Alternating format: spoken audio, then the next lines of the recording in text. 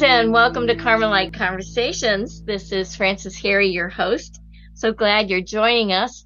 We're continuing our series on the interior castle of St. Teresa of Avila. It's her masterpiece.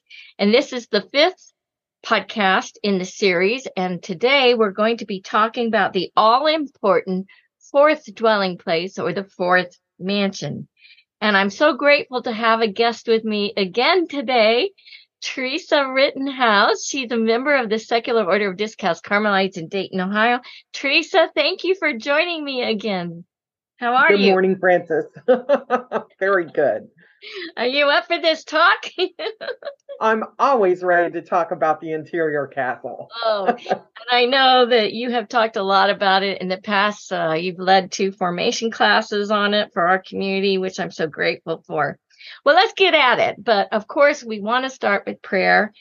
We found an opening prayer from a book called The Interior Journey Toward God by John Paul Thomas. I just love this book. So anybody who has already studied the interior castle and wants a nice supplement, I highly recommend Interior Journey Toward God. So let's get recollected. And Teresa, if you wouldn't mind leading us in this prayer. I'll be happy to. In the name of the Father, the Son, and the Holy Spirit. Amen.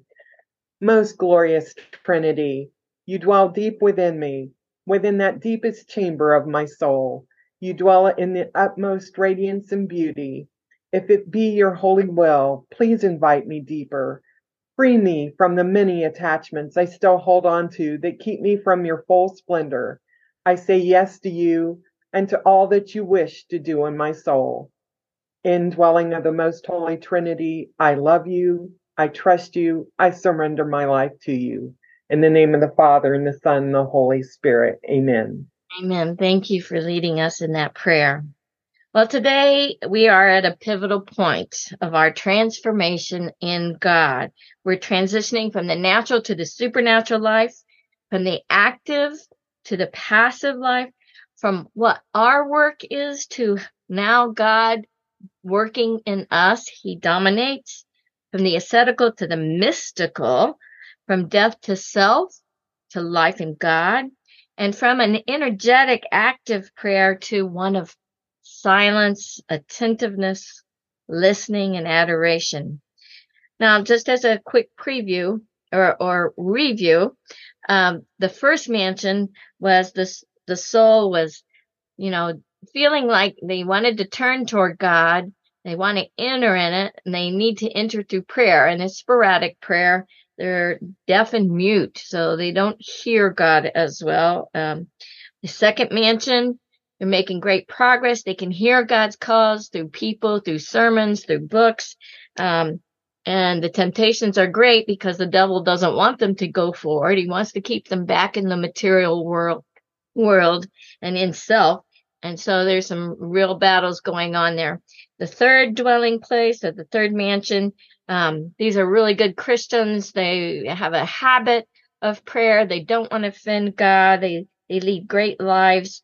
And yet they can get stuck here, as we talked about those who were the settlers who got stuck, and then the pioneers who went forward and risked, because the risk is that you're going into new territory. And so it's important to be ready for that and to be willing to trust God working in your life. Now, I wanted to relate this mansion to the Our Father prayer. I just love how this one author, I'm trying to find the book in front of me right here, R. Thomas Richard. He wrote the book, The Ordinary Path to Holiness, and in it is this great chapter about the Our Father and how it relates to the interior castle and all the mansions. I also found it in an article online, but the book is so much richer. But anyway, so how does this relate? When we get to the petition of give us this day our daily bread, that is the part of the prayer that is related to the fourth mansion. Now, why is that? That's because the Eucharist is the mystical, right? We're receiving Jesus mystically, and people in the fourth mansion are hungry for God. And So the importance of the Eucharist becomes more and more important. And it's hunger for the word, for scripture, hunger for his presence, being with him in prayer. And the third mansion then would be forgive us our trespasses as we forgive those who trespass against us. The second mansion was about lead us not into temptation, because we've already fought a lot of battles, and the temptations will maybe take us back. And so we need to watch out for the near occasions of sins. And the last petition was deliver us from evil. And of course, evil is trying to keep them back. So we do want that deliverance. So I just love that we can relate that to the Our Father prayer. And the other thing I want to add is when we pray the Our Father prayer and we get to that line, give us this day our daily bread, I want to issue you a spiritual challenge that you do a spiritual communion at that point. So you're praying the Our Father, pray it slowly. But when you get to give us this day our daily bread, just pause for just a second and ask for a spiritual communion. Ask for Jesus to come spiritually into your heart and soul and your mind and your body. I think that is a great practice, and it helps you to appreciate the Eucharist all the more. Okay, so now we're going into that fourth mansion, and Teresa, I hope you would be able to give us a description of what is it like, this fourth mansion. Well, this is the dwelling place, which is marked with the beginning of that mystical supernatural prayer. Here, St. Teresa begins to explain what the prayer of quiet is like through her comparison of consolations in prayer versus the spiritual delight. The soul changes from just thinking about God to being for God, seeing self less and less, and experiencing more and more of God within. Their faith is growing and is characterized by a much greater confidence in God, trusting in his divine providence, and surrendering and relying on God alone. Their faith, which was previously characterized by following rules and laws, is now becoming more solidly based in love. Thinking much is evolving into loving much. Their faith now takes them beyond what their understanding can achieve, and there may also be times of darkness in prayer, as in what seems like meaningless, boring, unsatisfying prayer.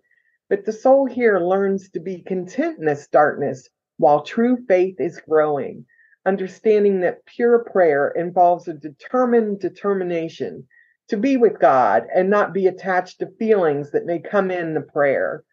Just as souls were letting go of comforts in the material world in that second mansion, these souls are letting go of comforts in the world of prayer and are more sensitive and open to the promptings of the Holy Spirit. That's a great description. I especially loved where you said thinking much is evolving into loving much. Absolutely.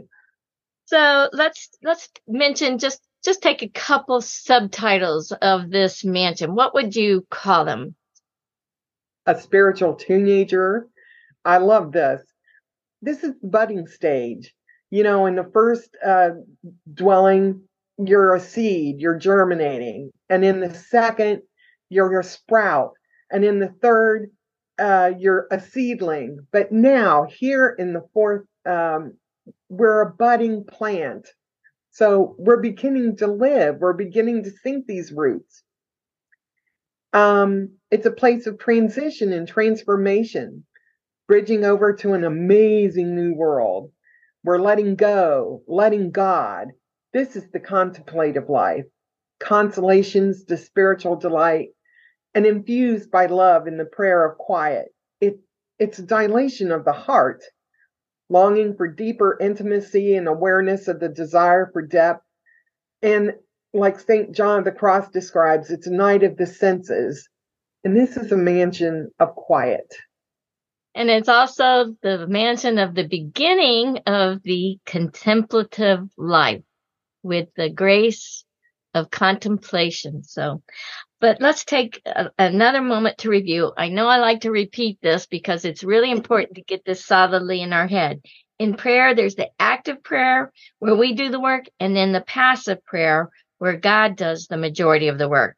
See, the active prayer is called natural prayer, discursive prayer, mental prayer, acquired prayer, or effective prayer, all those grades of prayer. In passive prayer, God begins to take over because we surrender to him more.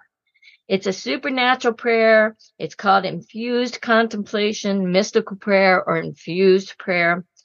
And I like to go to Carolyn Humphreys in her book, Ash to Fire. It's a great, more contemporary analogy of the interior castle. So again, it's Ash to Fire is the book by Carolyn Humphreys. And she talks about the criteria for assessing the difference between active and passive prayer. Because at this point in the middle, a lot of people aren't sure. And because sometimes if it's boring or hard, they want to give up prayer. And we do not ever want to give up prayer. That's important. Carolyn Humphreys says, it depends on the attention, action, and emphasis of the human partner.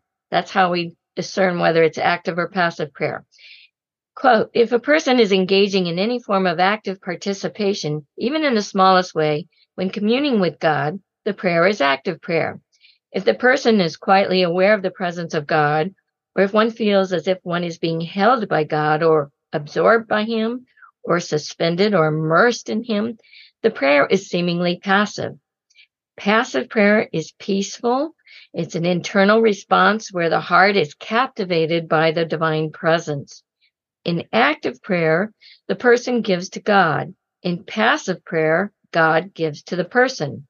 Passive prayer is indeed mystical, for no speaking is involved here, only an attentive listening. It's a prayer of patience and waiting rather than a prayer of energy and power. End of quote. And so when a person goes to prayer, they may go in and out of active and passive, especially in this fourth mansion. You may start with, meditation and then get into effective prayer and then acquired recollection and then slip into that infused recollection and then back out. So you're not solidly in one place at the beginning. And then you more and more develop this contemplative stance that is being open to God's gift of infused prayer. So now, Teresa, will you tell us about the grades of prayer that are discussed in the fourth dwelling place? Well, there's active recollection. That was from third mansion. An infused passive recollection. It's semi-contemplative. The prayer of quiet, spiritual delight. The will is united with God's will. And prayer of sleep of the faculties, more intense than prayer of quiet. The intellect and the mind and the will are captive, and the memory and the imagination and the five senses are deeply quieted and recollected, but are free to operate as needed. So in our introduction, we were talking about the parts of the soul, the exterior faculties and the interior faculties. And so when we talk about memory, intellect, and will or imagination, these are the interior faculties. And when this kind of prayer, the sleep of the faculties, it's also called the prayer of inebriation or the sleep of the powers. Different theologians have different ways of referring to it. And Teresa briefly references it. She doesn't go into it in detail, but God will so attract certain faculties of the soul that they would be called captivated or bound. And so that may come up again. So let's focus now on this infused recollection. This is what Teresa talked about actually in the third chapter of the fourth dwelling place. She did the spirit of the what is it? The prayer of quiet. That's the word I'm trying to remember. Sorry. Okay, she talks about the prayer of quiet in the first couple of chapters, but in the third one, she talks about the prayer of infused recollection, but actually that's a degree of prayer that happens before the prayer of quiet. And she says that, but for some reason she doesn't address that until the third chapter. So this infused recollection is the first degree of the infused mystical contemplation, and therefore it is supernatural. In St. Teresa's writing on the fourth dwelling place, this third chapter is lower than the degree of prayer, that prayer of quiet or the spiritual delight that she discusses in the 2 chapters before, and we will get to that. But now we want to talk about infused recollection. So let's get a clear definition of that word contemplation, because in Carmel, we are talking about a degree of prayer. We're not talking about the way the modern world talks about contemplating nature, your navel, or the sea, or flowers, or a problem. This is a degree of prayer that we're talking about. But John of the Cross gives us the best definition, I think.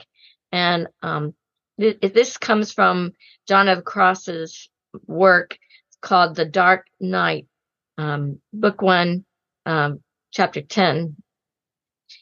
Contemplation is nothing else than a secret, peaceful, and loving inflow of God, which, if not hampered, fires the soul in the spirit of love. And St. Teresa says that this infused recollection or contemplation is a degree of supernatural prayer. And without wanting to, she says the soul closes its eyes and desires solitude with God. So the soul enters within itself, and then at other times she says it rises above itself. In God's merciful love, he calls the soul back to him with a gentle shepherd's whistle, which helps the soul to recognize his voice and seek him within. So there's this gentle drawing inward, and the analogy Teresa gives us is like a hedgehog curling up, or a turtle drawing into a shell.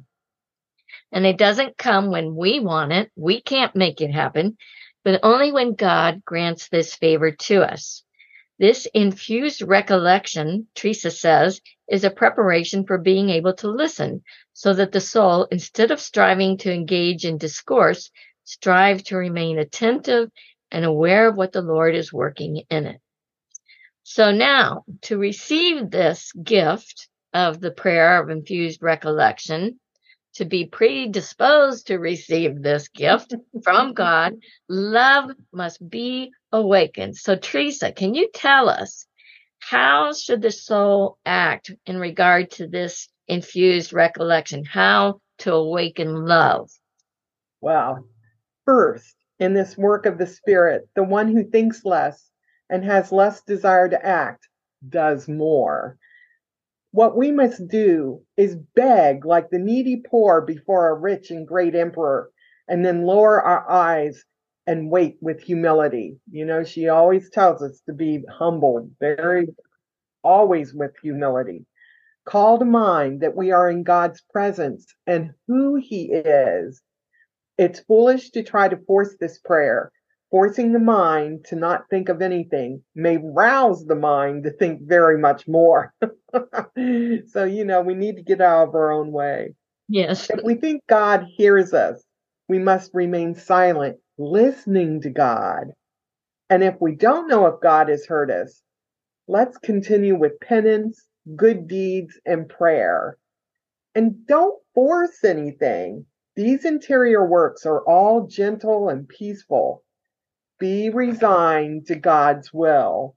And lastly, what is most essential in pleasing to God is that we are mindful of his honor and glory, and that we forget ourselves and our own profit and comfort and delight. Not to focus on ourselves here. Yeah, we always say, keep your eyes on Jesus. All right, so in the first and second chapter of the fourth dwelling place, St. Teresa teaches us about consolations and compares it with spiritual delights. Now, for those of you who are reading about interior castles or reading a translation of interior castles online, it's probably the older translations, like by Piers. His translation might confuse us when we get to this fourth dwelling place for these first 2 chapters. Because whereas the ICS publication, which I think is the best translation of Interior Castle, they talk about Teresa using consolations versus spiritual delights. Piers, however, says he used the term sweetness in place of consolation. And then instead of spiritual delight, then he uses spiritual consolation. So it can confuse somebody. So if you're not reading the ICS edition of the Interior Castle, then this is going to really be confusing. So I just wanted to point that out to you. The other thing that I wanted to point out is that when we talk about the consolations, that's what the word contentos, so the best translation of that is consolations, and then spiritual delights was gustos. And so the consolations are our devout feelings, and the spiritual delights is this grade of prayer, this prayer of quiet. And Teresa uses the metaphor of two founts. So this is important. She says, in the consolations, this is water that comes from the aqueducts. It's, the soul is working. So they're having to get the water through the aqueducts. In the spiritual delights, the source of the water is present. And it's like a pool that just gets larger and larger and larger, expanding the heart and soul, right? So that's what she means about these two founts. Now, we're going to talk about first what the consolations are like. These are devout feelings. And I'll let you do that part, okay, Teresa? And then I'll follow up talking about the spiritual delights, okay? In these consolations, these are natural, acquired, consoling sensations that evolve from prayer, meditation, leading a God-centered life, or engaging in good works that assist others. These experiences we acquire ourselves with our human effort through our own meditations and petitions to the Lord. They proceed from our own nature, our own efforts, and although God does have a hand in this, since without him we can't do anything, and are experienced in the heart, they arise from virtuous work itself that we perform, may be mixed with our own human nature, our temperament, our passions, loud sobbing, uncontrollable body movements, and nosebleeds. Seems like we have earned them through our own effort and are rightly consoled for having engaged in such deeds. The heart may actually constrict, like when one starts with tears of joy and ends with a headache.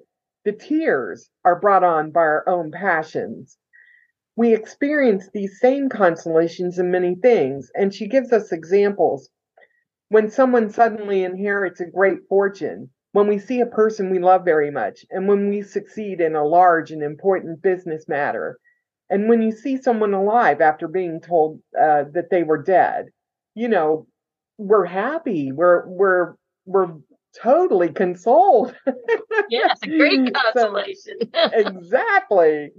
There's a flow of tears. They may result from these consolations, and if coming from God, are more noble. And lastly, these consolations, remember, they begin in self, our own human nature, and they end in God, with the desire to please God and enjoy His Majesty's company. Great. So that gives us an idea of what the soul is working on, and these consolations, these good feelings that happen, or tears. And now I want to talk about the spiritual delights. So this is the mystical, and this is where God is acting in the soul. This is the prayer of quiet, the analogy of the spring that's deep within. So delights are infused mystical gifts from God, coming directly from God.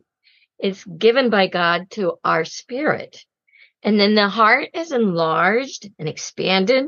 The heart's flooded with God, drawing us into deeper intimacy with God. It's felt and enjoyed more than consolations. That's a big difference. It's the beginning of infused contemplative prayer. Therefore, we see that because It comes from God. It is supernatural. We may experience quietness, sweetness, and peace. They are experienced in the interior, not just the exterior, but specifically interiorly. It flows out from the soul to the other mansions, to the other faculties, and into the body. And we can't imagine them, the spiritual delight.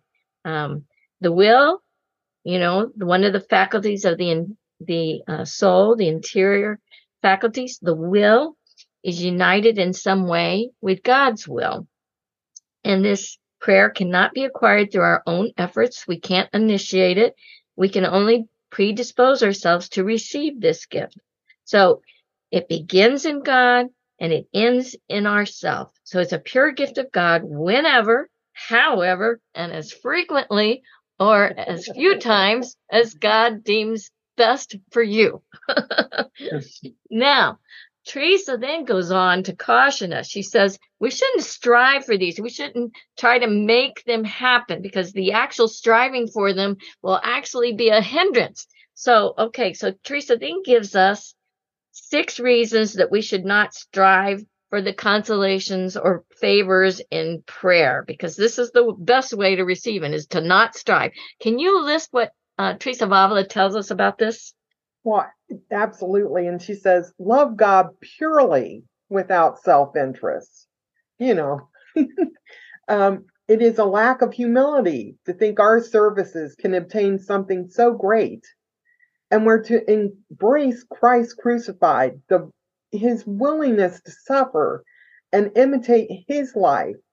It's the truest preparation for a nature and to mature our spiritual life.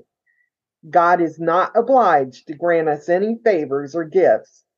We're to remember that. We're not owed anything.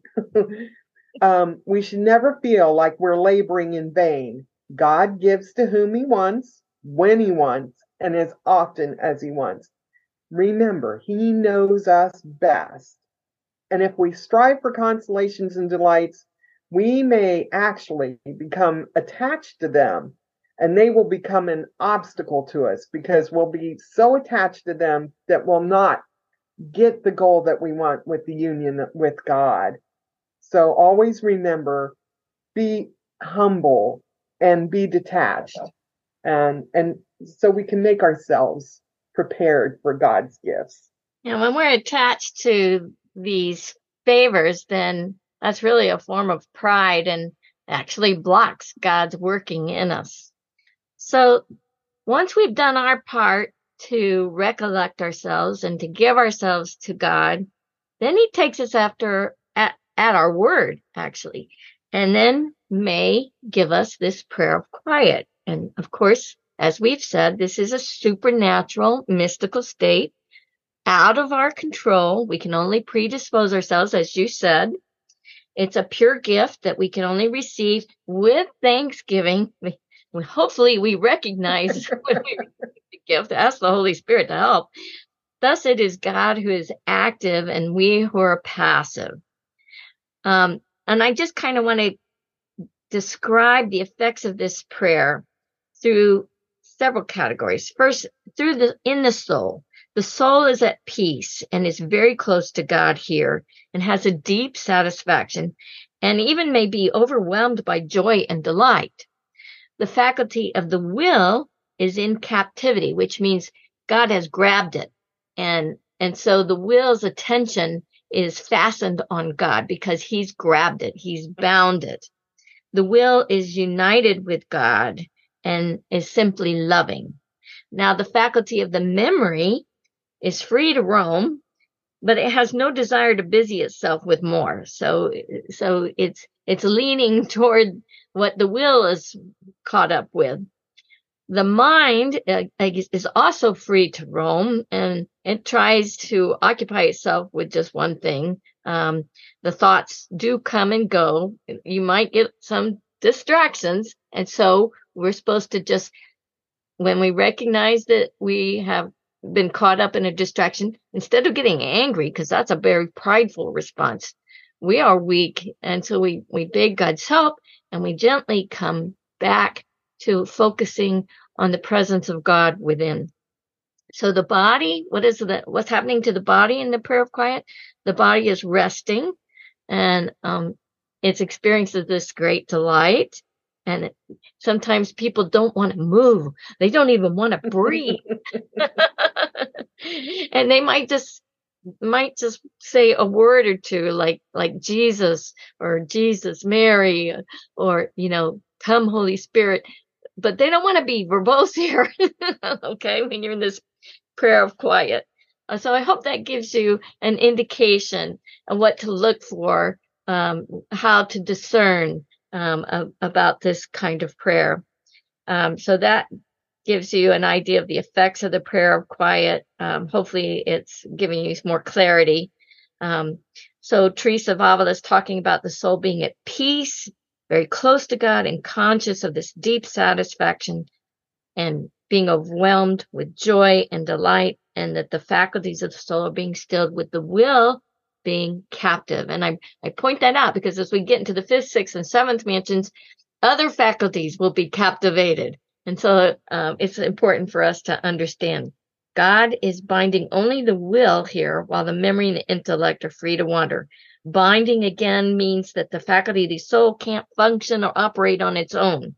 Their inability to function allows God to act in the soul. So this is a good thing. As supernatural prayer progresses, God binds more of the faculties and even the exterior senses. And that's what we see when somebody goes into ecstasy, is when all of the interior and exterior senses are bound. So now, Teresa, here comes a question. What signs should the soul look for to recognize that God is calling them to this prayer of quiet? So how are we to know that we've come to the point in our prayer life in which we're being called, okay, stop discursive meditation. Stop using your head so much. Stop using the intellect so much, and begin practicing this prayer of faith where, you're gazing at God. It may be exteriorly, but specifically, I think interiorly, gazing at him in adoration, in love. There's 3 sets, or 3 signs rather, that John of the Cross gives us to let us know when it's time to leave discursive meditation. Can you tell us what these 3 signs are? I think it's from the Ascent of Mount Carmel. It's book 2, chapter 13, paragraphs 2 through 4, in case somebody wants to look it up. John of the Cross, Ascent of Mount Carmel, book 2, chapter 13, paragraphs 2 through 4. While he writes, the first sign is the realization that one cannot make discursive meditation nor receive satisfaction from it as they had before. This emptiness must not be due to lukewarmness or to physical difficulties or sin. The second sign, it's an awareness of the disinclination to fix the imagination or sense faculties upon other particular objects, exterior or interior. And the third and the surest sign is that a person likes to remain alone in lovingly awareness of God without particular considerations, in interior peace and repose, in a general loving awareness and knowledge. Yeah, and general loving awareness and knowledge of God. And all 3 of these signs must be present simultaneously to indicate when it's safe to give up discursive meditation. And, one day you'll have those 3 signs, and maybe another day you will have none of them, because our emotions and our moods and our situations in our life may change. So we have to try to understand these signs. But, an easy way to remember this is what I think Father Foley told us. He said, well, I can't meditate. I don't want to meditate. And all I want to do is sit quietly in God's presence. Okay, we can remember that. So you don't have to remember all the verbiage from John of the Cross. You can simply say, okay, I can't meditate, even if I'm trying. It's work instead of being fed And being enlightened is work. It's hard. And I don't want to meditate because this is not getting me anywhere. I'm frustrated. And then all three must be present. All I want to do is sit in God's presence. So you're not saying I want to give up. You're saying I just want to sit here and be with God. And Yes. close the book, shut your eyes, just dwell in Him. So I just love that Father Foley, who is a Discalced Carmelite friar, he wrote a book on John of the Cross, and I think the book is called The Ascent of Mount Carmel Reflections, and that's at ICS Publications. So he nailed it. I was like, thank you for saying that. That was so much easier. There's another book that I like to refer to in talking about the Terror Castle, and it's The Practice of Contemplation According to John of the Cross, and it's by James W. Kinn, Kinn. The Practice of Contemplation According to John of the Cross. And he gives several counsels that I think are helpful. So I brought him up for our conversation today. He says, when we are not yet experiencing contemplation or this prayer of quiet or infused recollection regularly, but at times meditate discursively, we should do that. So pray as you can, not as you can't, right?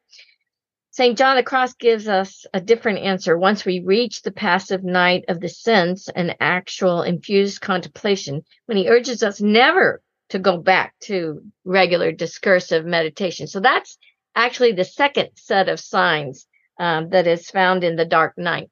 But I'm not going to go into that right now. It's very similar.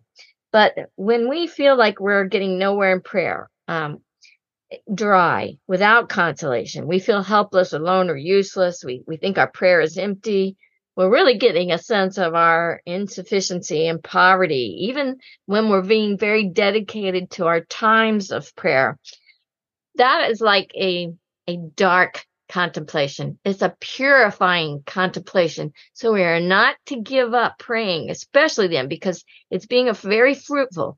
So we just keep making the effort. It's like flexing your spiritual faith muscles all the more. And as your faith is more and more purified, you're more open and your heart is dilated more and you're more receptive to God.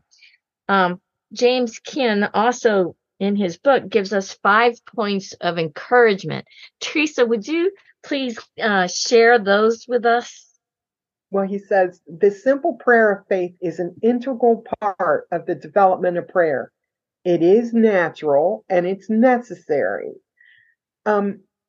This is the only way to be prepared for the rest of the journey. We must first become deaf, blind, mute, empty, and helpless in terms of all of our natural faculties. Only then will we be perfectly open and receptive to the transforming grace of God. That's a very important point. So that's the second point you made. Mute, empty, helpless, deaf, blind in your natural faculty. So that's spiritual poverty. Yes, exactly. You nailed it. Thank you. All right, let's go to the third point. The negative part of this experience is the failure of our reason and will is connected to the positive part, the new action of God and his immediate presence. The negative one appears only so the positive one may grow. And John points the way to where we are going so that we can at least rationally see the light at the end of the tunnel. Even though it seems like God's presence is imperceptible, in time, God's new kind of presence will increase slowly, tenuously, eventually surging up from the depths of our very being. And so the more that we are in prayer and are receptive and receive these gifts of infused recollection or prayer of quiet, the more we'll be able to recognize it and be better predisposed for it. And so he's got one more point here, which is a critical point. Says the one virtue most necessary, and that is the total trust in God. Our fundamental stance before God is one of poverty of spirit, which I had mentioned, in all the spiritual life. That is, we cannot depend on anything of our own, not our own efforts, merits, good works. We are simply nothing, empty, only dependent before God. Only this poverty of spirit makes us totally open and receptive to God's grace. And St. John of the Cross identifies the spirit of poverty with darkness, emptiness, and detachment. And we might add powerlessness. Okay, so I got a big question for you, Teresa. When we find ourselves in this dark place, in this powerlessness, what should we do?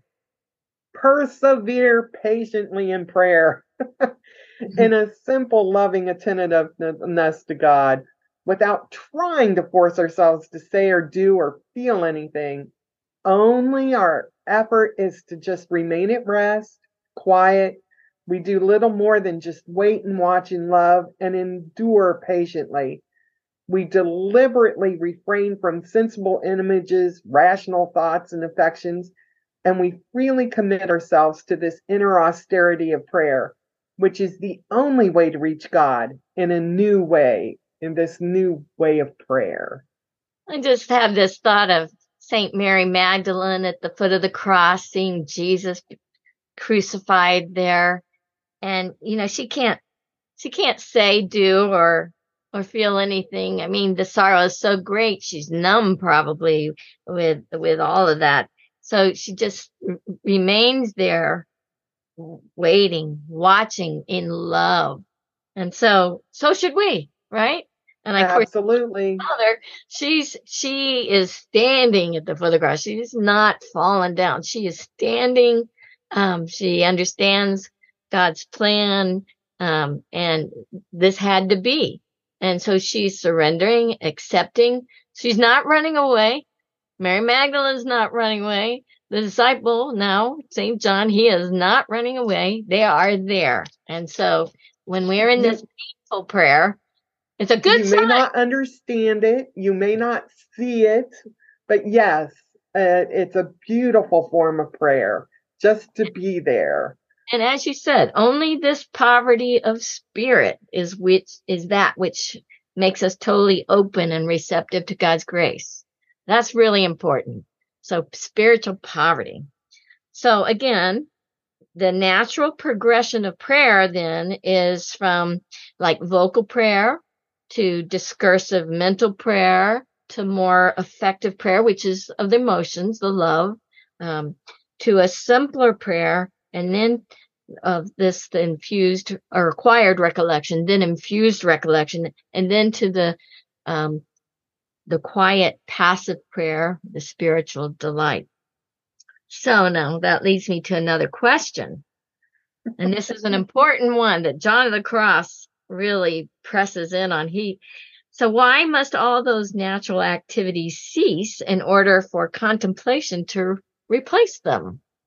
Well, the reason is that contemplation is a new and transcendent way of experiencing God that is contrary to the natural way of knowing. And two contraries cannot coexist in one subject at the same time. I remember reading John of the Cross works, and that two contraries cannot exist in one subject at the same time really struck me. And John of the Cross was really good about saying, know this, or this should be known. If you see that in his writings, you really need to pay attention. I always highlighted that really big. So, what is this infused contemplation? Well, it is God's overwhelming light. God is light. It's in scripture. God is light. But this light is too strong for us, for our faculties, and it overpowers the capacity of our souls. So as a result, the soul then experiences God's light as darkness. If you think about a car coming at you, they got their brights on. It's so bright, it's hard to see, right? You have to look away because it's hurting your eyes. Well, infused contemplation, even though it's overwhelming us, it does expand the capacity of our soul, and it leads the soul from this perceived darkness to now perceiving light. So we get acclimated, right? The sensual aspects of prayer, which would be like the consolations, the spiritual thoughts, the emotions, they're absent. But God is enlightening the soul's interior faculties, even though the soul does not experience it. So God's infused contemplation, it's too spiritual for the soul to enjoy at this point. However, later on, that'll change. So the soul must stay faithful to God in prayer, even though it feels like it cannot pray. And this is so important. So many really good Christians give up prayer when they hit this. They feel like they've hit a roadblock, but this is actually an invitation to a deeper prayer. So this prayer of faith is that which unites the soul directly to God without using any forms or images. We have a preconceived idea of who God is, and that needs to be cleaned up. We disperse with our ideas of who God is so that he may reveal himself and we come to the knowledge of who he truly is. So now, what would be some signposts that you have received this authentic gift of the prayer of quiet? We pulled these from a book, that book that I mentioned earlier by Carolyn Humphreys, From Ash to Fire, and she's got 6 signposts. So Teresa, could you tell us these 6 signposts?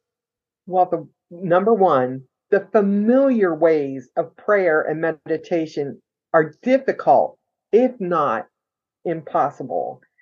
And number 2, God is experienced as a whole, total being, not conceptualized like God is love, God is all powerful, etc. And 3, we feel dry. And when we think of God as his created things, we experience desolation, distaste, and discomfort. And 4, we have a strong desire to be alone and a perpetual need for prayer. And 5, during times of passive prayer, there are no thoughts of problems, pains, worries, trials, troubles, anything like that, etc. Yeah, because your focus is on God. Yes. And 6, when emerging from prayer, everything is put into its proper perspective in relation to God and the things of God. God is most important, and all restless desires and urgent longings and unanswered questions take on an insignificance that was unknown before. So hopefully from what we've shared with you, you can get an understanding of these degrees of prayer, this infused recollection, which is the incipient signs of contemplation, a mystical prayer, to this spiritual delight. And you have the signposts that help you understand when you should leave discursive prayer and try to enter into this loving awareness, attentiveness to God. And then these signposts that you just mentioned are also helping us to understand, yes, this is where God is placing me at this time. And then what are the effects? The effects of the prayer of quiet. Can you give us some indication of what is going to happen now? How do we change because of this prayer of quiet or the infused recollection from earlier? Well, the soul, it delights in God, and that soul's delight comes from God himself. It's just beautiful. The soul overcomes fears. Although she now fears God more than ever, she has lost all servile fear and has confidence that she will be in heaven. She no longer fears bodily sickness. She desires the greatest austerities and has faith that she can accept any future trial. And having seen God's greatness, she now sees her own lowliness. Having tasted God's delight, she easily despises all earthly consolations. I love that she no longer fears. She only she's trusting in God more. She relishes God's presence and may experience spiritual inebriation. And this effect may accompany prayer and can last for a couple days, even though she will fulfill their exterior duties. So it's this interior spiritual inebriation.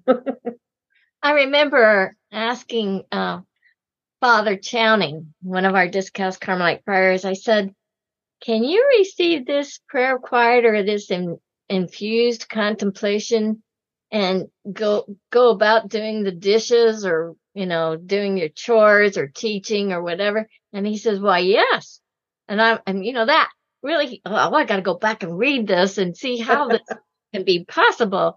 And it's like you can be Martha and Mary at the same time. The scripture passage about Martha and Mary. Martha's busy in the kitchen doing stuff, and Mary is sitting at the knees of Jesus. Well, and in this case, you can be Martha doing what you're supposed to do throughout the day, and yet interiorly you are Mary at the feet of Jesus. I just love that. I'm so glad Father Channing pointed that out to me.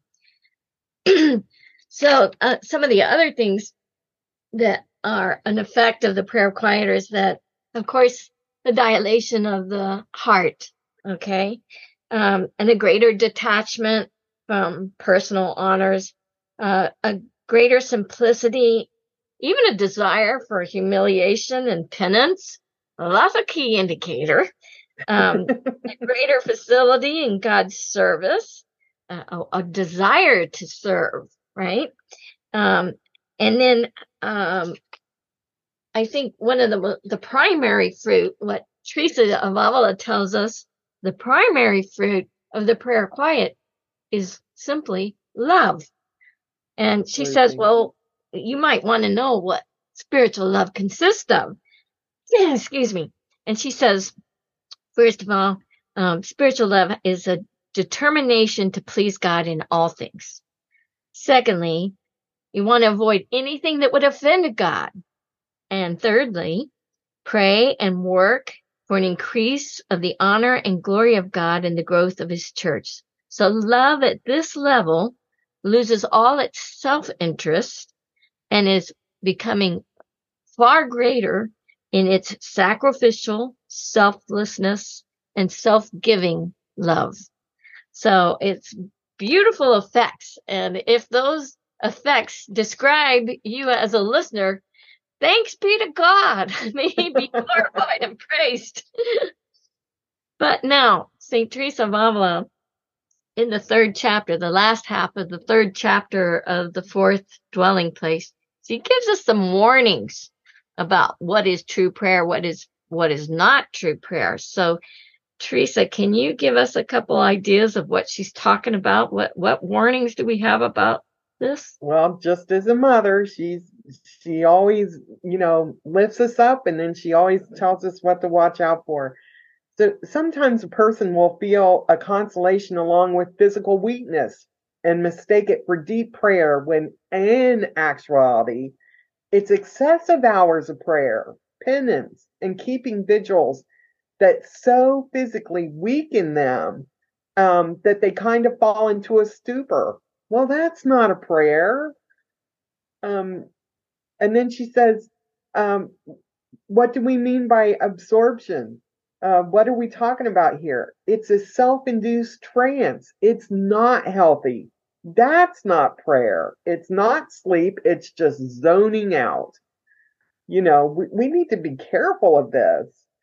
Yeah, a lot of people, they get into these self-induced states and they think that they're mystical now.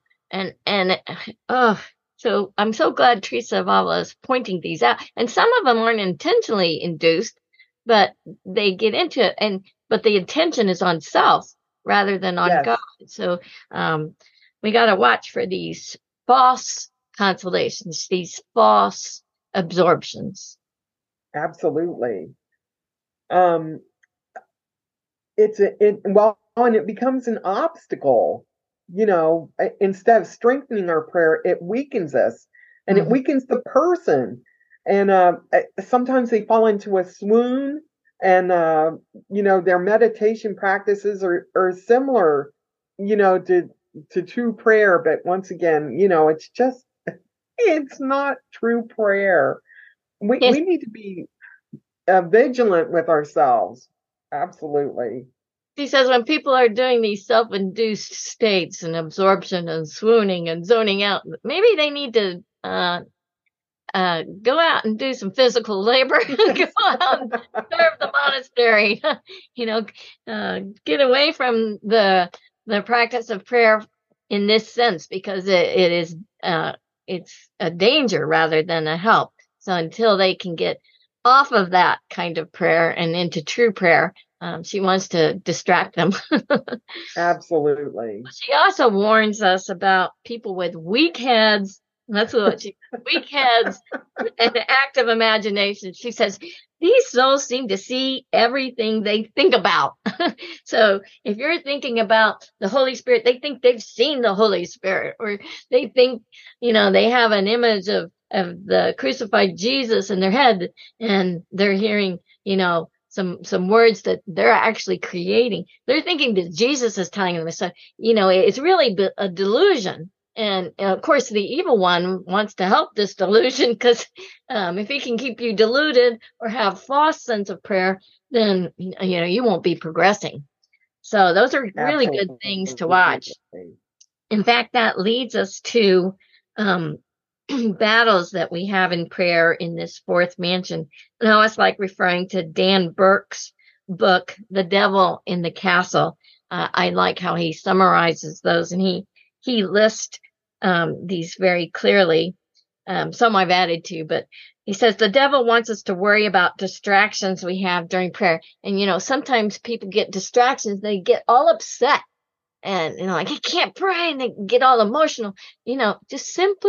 Just come back to God. Just keep flexing your spiritual muscles, keep coming back, because to get all upset is really a sense of spiritual pride, and that, oh, I ought to be praying better. I'm too good to be having all these, distractions. I've worked so hard. I shouldn't have distractions. No, that's not the case. The devil also wants the soul to get discouraged and to give up this practice of daily prayer. So if you're having that dry, arid, dark, painful, dark contemplation, don't give up, because that is purifying. And for people to give up at that stage is to give up this opportunity to be cleansed and purified by God. And then the devil wants to tempt the soul with spiritual pride regarding our prayer life. If you get into that swooning and that self-induced zoning out, that definitely is a temptation to spiritual pride. Look at me. God is so touching me in prayer. Mm-hmm. The problem is looking at me rather than at God, right? Absolutely. And then the devil wants to tempt the soul to sin or to imperfections. Well, he's always trying to do that at any rate. But the more we progress through the mansions, the lesser his temptations affect us. In fact, his temptations become opportunities for us to merit reward or to grow in grace and favor, because we are being battle worthy now. We're not beginners in battle now. We've had many battles that we've come to this point. So the temptations are going to be there, but now they're for our good. And then finally, the devil also wants to tempt with these false consolations. Some people really do up the smelling of the roses and the tears, and really it's, some of that is self-induced. And so we just want to point that out so people are careful. So this is a great place, this fourth dwelling place. But you have to be willing to give up what is known to go to the unknown, because you don't know how God is working in you. Teresa, thanks be to God, he gave her all these experiences and knowledge to write about them, so that we, in reading them, we may not understand them when we read them, but maybe once we've experienced it, we go back and reread it and we're like, oh, now I get it. And so she gives us all these guidelines, what to look for, what graces to be on watch for, how to predispose ourselves to receive these graces, what not to do, what are the problems, what temptations is the devil going to give us possibly. And we also know that we still may not stay in one mansion. We still may go in and out of them, but we're primarily in one area. But everything works to the glory of God, provided we respond favorably to his call. So I hope this conversation has been helpful to our listeners. Of course, we invite you to get my favorite version of the Interior Castle is the study edition put out by ICS Publications.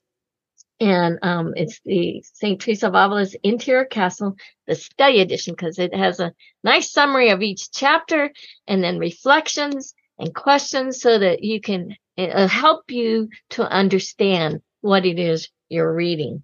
So I hope it's been helpful. Do you have any closing comments for us, Teresa? Persevere. Right. Persevere and love and get to know God. He is with us, and he's just waiting for us to reach out to him.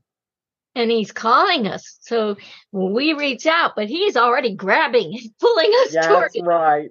We just have to be willing to go along. So it takes a lot of detachment, humility, and surrender. Surrender for sure. All right. With that, we've come to the end of our discussion on the fourth mansion. And so we, as always, we'd like to close with prayer. And again, we've picked a prayer from the Interior Journey Toward God by John Paul Thomas. So Teresa, would you please lead us in this prayer? Yes. In the name of the Father, the Son, and the Holy Spirit. Amen. God of pure delight, as I rest in you, allowing my will to become absorbed by yours, I sense your powerful and transforming presence. For this, I thank you with all my heart. Please keep me from any deceptions of the devil, and so that I will never run after false delights, but always remain firmly grounded in you and in you alone. Indwelling of the Most Holy Trinity, I love you, I trust you, I surrender my life to you. In the name of the Father, the Son, and the Holy Spirit. Amen. Amen. Well, thank you all for joining us in Carmelite Conversations. Thank you, Teresa. I love discussing this Interior Castle with you. It's just wonderful. Our next podcast in this series will be on the fifth mansion. And all of these previous podcasts on the Interior Castle can be found at www.carmeliteconversations.com. So until we meet again, God bless and keep praying.